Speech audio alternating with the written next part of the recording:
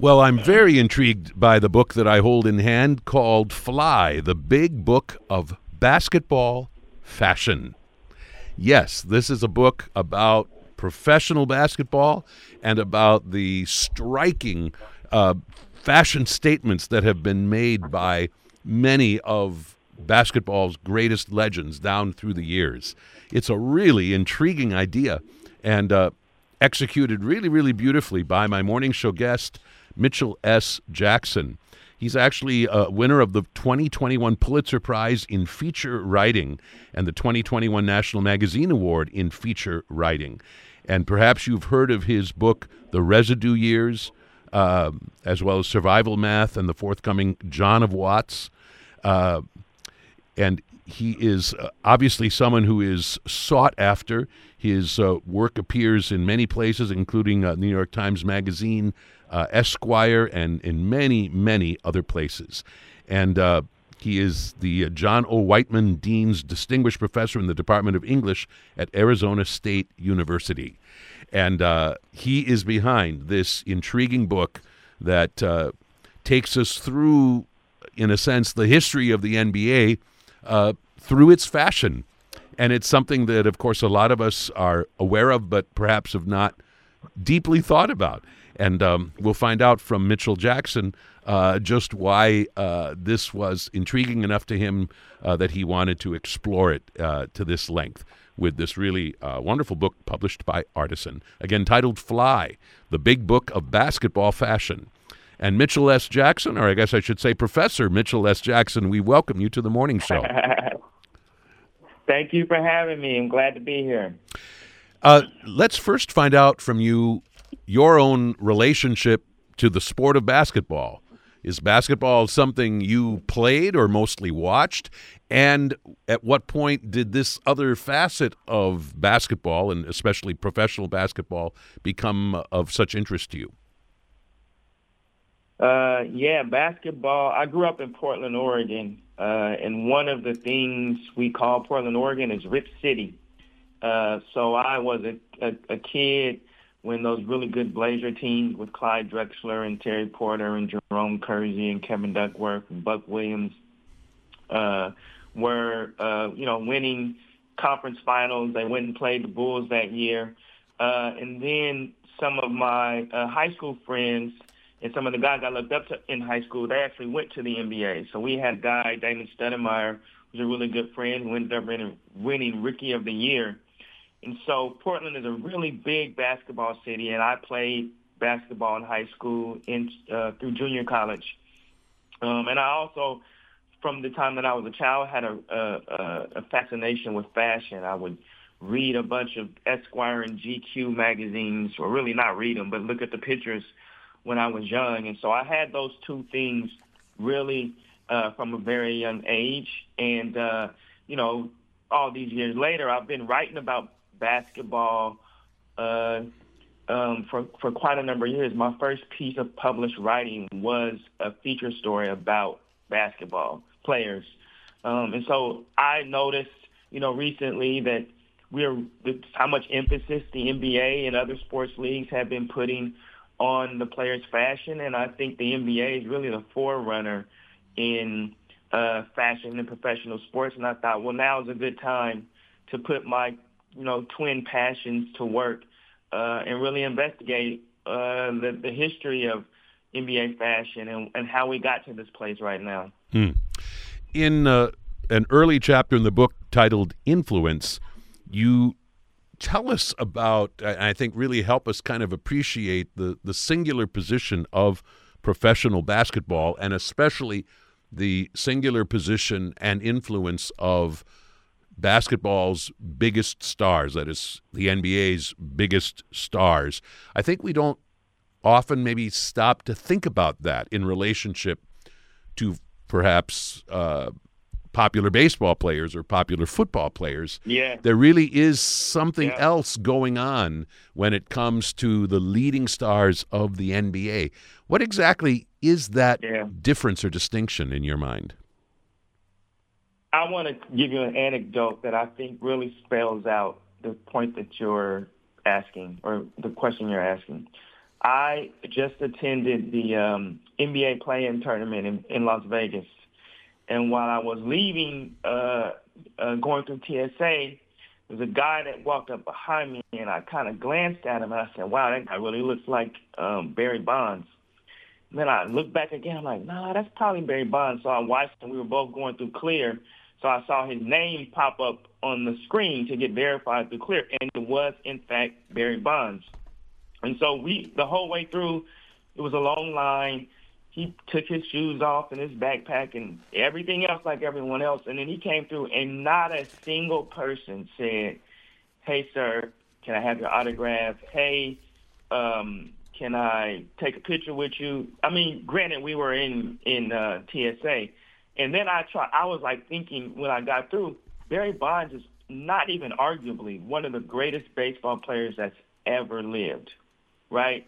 And imagine a comparable NBA player. Like, imagine Michael Jordan coming through a TSA line in Las Vegas. Like, he would be mobbed. And I thought, man, that's how that must, I mean, maybe Barry likes that, but I just think that the NBA has done such a great job in marketing their players and making them bigger than life and making them people that are recognized off the court, that the other major sports leagues are really lagging in those areas. And so I think the marketing prowess of the NBA and the foresight to allow their players to become really businesses unto themselves is responsible for that.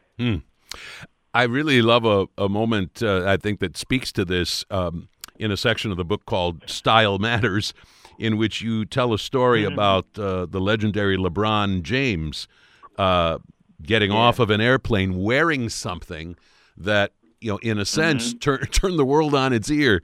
I think it was for on his way to the or way back from the Beijing Olympics. Tell our listeners about this.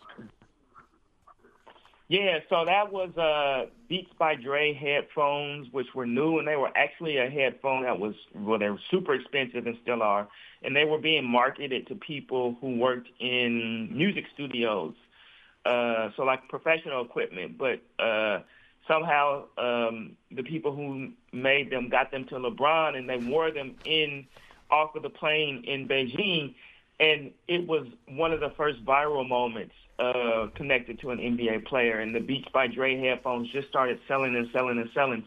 And I think it was a time when Madison Avenue recognized that NBA players could sell us things that were not connected to basketball. You know, before, they were giving us Gatorade and, you know, and they had sneakers and workout apparel, but to sell us headphones, that was unusual. And I think that moment really kind of showed the impact that NBA players had outside of their sphere. I'm glad that rather early in the book you make what I think is a central point. And this is also maybe a way in which these superstar NBA players are very much a different matter versus their counterparts in football or baseball. And that is the way in which so many of these NBA superstars are redefining the whole notion of masculinity and of what fashion can say about, for instance, an elite athlete.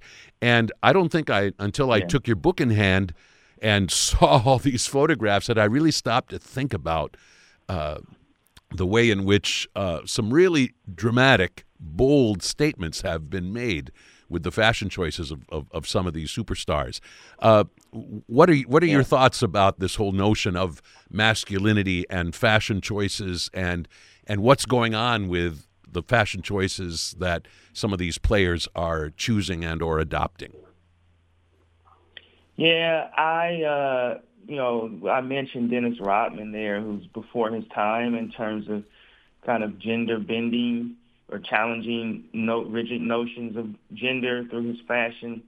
I think the distinction between what Rodman was doing in the 1990s and what these young men are doing in the 2020s is that Rodman seemed to want to shock us in what he was doing, like he was in it for the attention. And I think these young men are actually part of the LGBTQI movement, whether or not they would realize that or even say it, because we're living in an era where gender is being redefined, and it's not just them. If you look at a lot of the high fashion brands, you go to their sites, and now there's androgyny. There's some sites don't even list whether something is for a man or a woman anymore. And so this idea of unisex or androgynous or non-gender clothing is part of the movement, I think, the trans movement, clearly.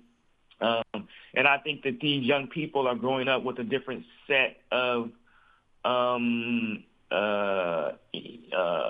ideas about the world and ideas about sexuality and ideas about gender, and they're using fashion to display these evolving notions. And so now you have young men who probably would consider themselves hetero wearing fingernail paint and, wearing skirts now. And so, I think we're just in a different era. I mean, it's harder for me I can't see myself wearing a skirt at now 48 years old, but for a young 28, 21-year-old guy who's really trying to push against these rigid notions of gender, that's the thing he can do.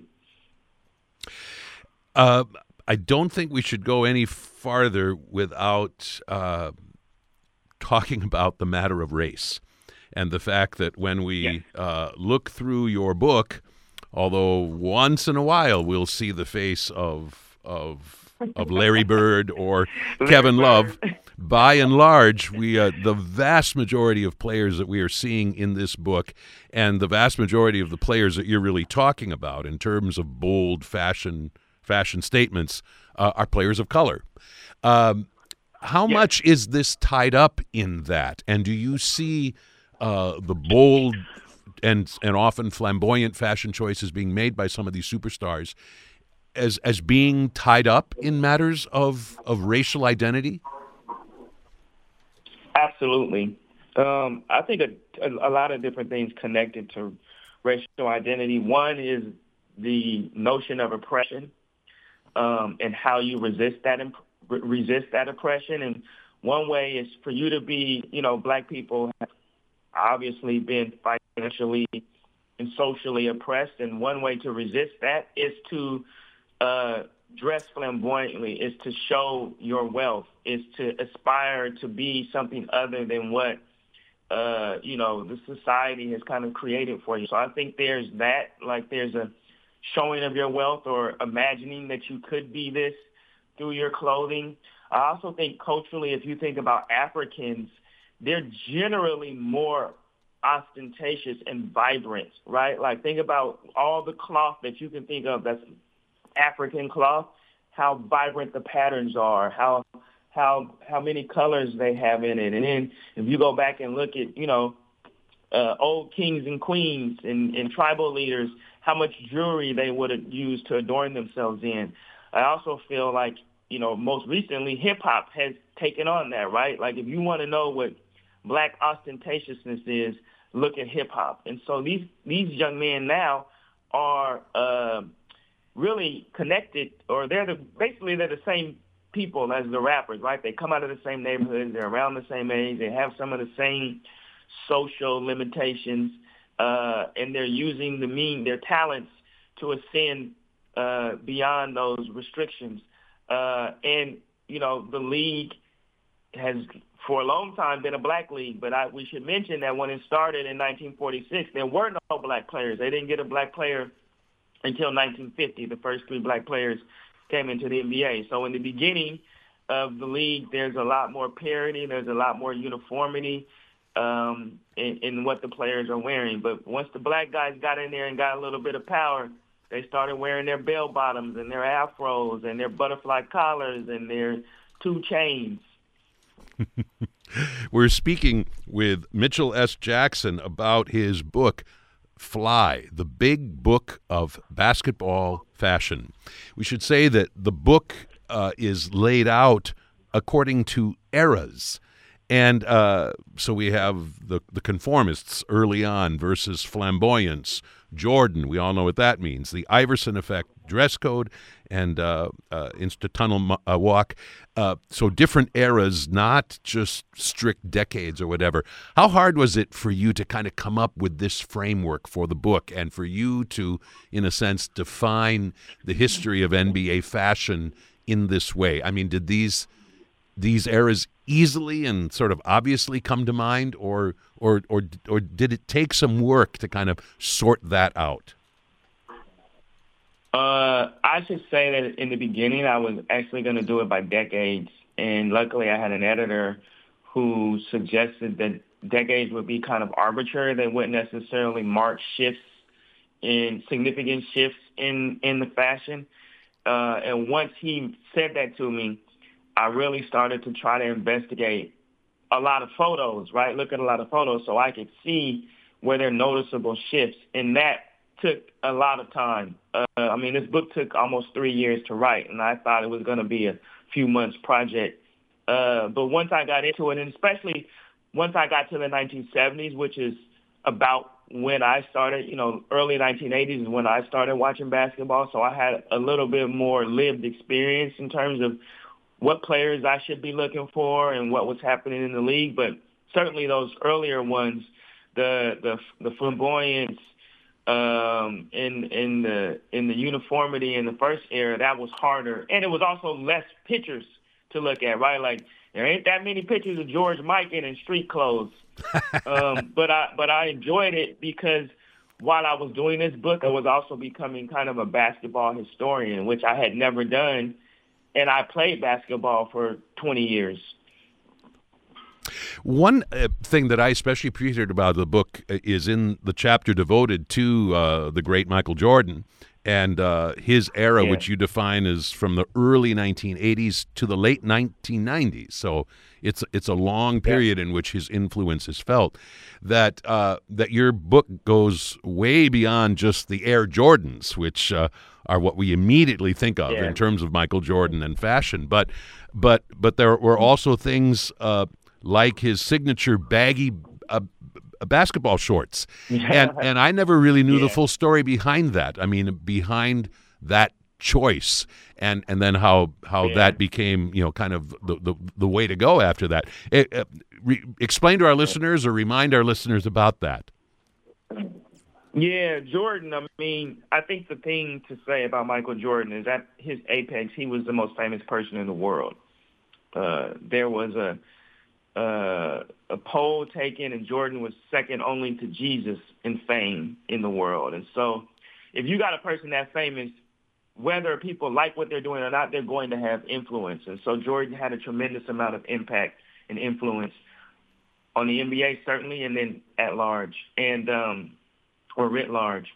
And I think the shorts came out of him really having a fidelity to North Carolina. He would wear his North Carolina shorts under his Bulls shorts, and therefore they had to be baggier, which is strange because it would give you more weight, right? So it also makes it kind of harder to do what you can do. But apparently it didn't matter because Mike was still flying around the court. And I think we also can't separate that time that Mike is wearing the baggy shorts from what's happening in college basketball at the time, which is the Michigan Big Five or the Fab Five, who notoriously, maybe not notoriously, who famously wore their shirts really, really, really large and were the most famous college basketball team in that year that they were together. So I think those two things really pushed the culture towards the baggy look. And also, if you look at the eras, to me, one era is always resisting what was popular in a previous era and trying to reimagine it. And so if you look at what came right before Jordan, you're looking at those really short NBA shorts. And so for Jordan to make a mark, he had to move away from that. If you look a few years ago, the NBA had kind of moved back towards the short shorts because the long shorts had been in vogue for so long. So I think we always kind of look back at what has happened and then try to reimagine how to move forward. Right. And I know we don't have much time left. I want to talk briefly about the really interesting chapter that follows your chapter on Michael Jordan, which you call the Iverson effect, with Allen Iverson. And this is kind of the hip-hop era of NBA. You call it Allen Iverson a paragon of hip-hop, splendiferousness. But what's really interesting is that one of the things that emerges in the wake of that is a dress code instituted in 2005 by NBA Commissioner David Stern. Remind our listeners about that and its significance and the interesting way in which this dress code was crafted. Yeah.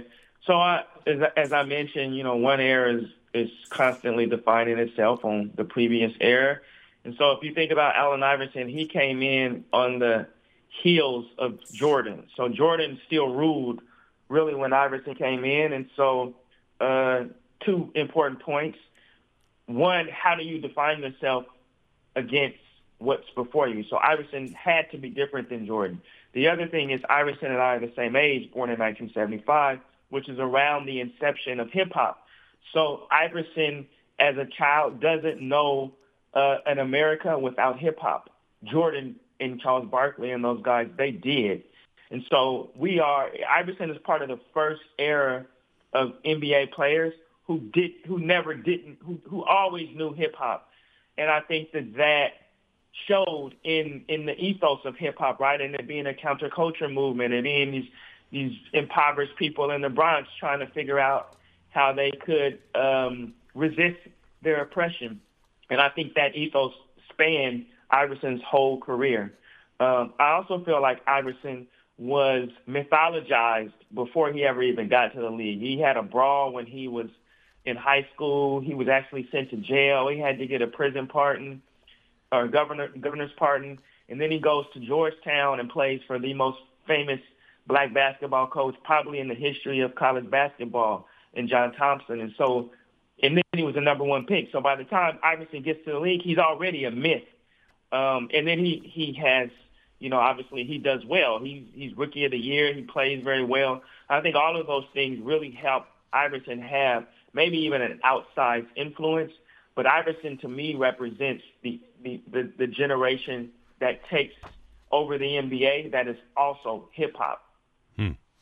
I want to mention that the book is spectacular to look at in terms of the photographs, and there are also several different interviews that are also part of this, in which you talk with very specific figures who are kind of part of this world, including designers. I bet that was a special pleasure for you.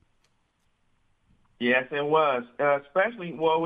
I like talking to P.J. Tucker, too, because he's like the sneaker god of the NBA. But I wanted to I think something that's interesting about the NBA and their fashion is how it's spawned these cottage industries, right? So now you have stylists and jewelers, and now there are people trying to get, marketing opportunities. And so to me, that lets you know how big it is. I mean, just at the play-in tournament, the NBA itself made a red carpet and a special tunnel for the players to come in through. So it's certainly a huge aspect now of the NBA. Last quick question. Did your faculty colleagues give you any I don't know. Let me rephrase that. They liked it. They didn't sort of look at you with wonderment that you would devote so much time and energy to a topic like this? Well, they didn't know that I was doing it until it came out. So that's one thing. And, I feel like I do so much other work in between. Like I write a column for Esquire. I'm a contributor at the New York Times Magazine. So I have enough other things going that I think it'd be really hard to dismiss me as an unserious academic with my other work. But I'm sure there were some that didn't say anything to me that were kind of looking down their noses at my project. Well, it's actually a terrific book, and although I came to this not with any sort of natural interest in it in place at all, I really loved this book, and I learned a whole lot about it. And I can certainly imagine a basketball fan, and especially someone who is a fan of many of these great players, really enjoying this book thoroughly. Again, it's titled Fly, the Big Book of Basketball Fashion, and its author, Mitchell S. Jackson. Professor Jackson, thank you so much for taking the time to talk with me about your really entertaining and interesting book. Thank you so much, and best wishes. Thank you. I had a great time.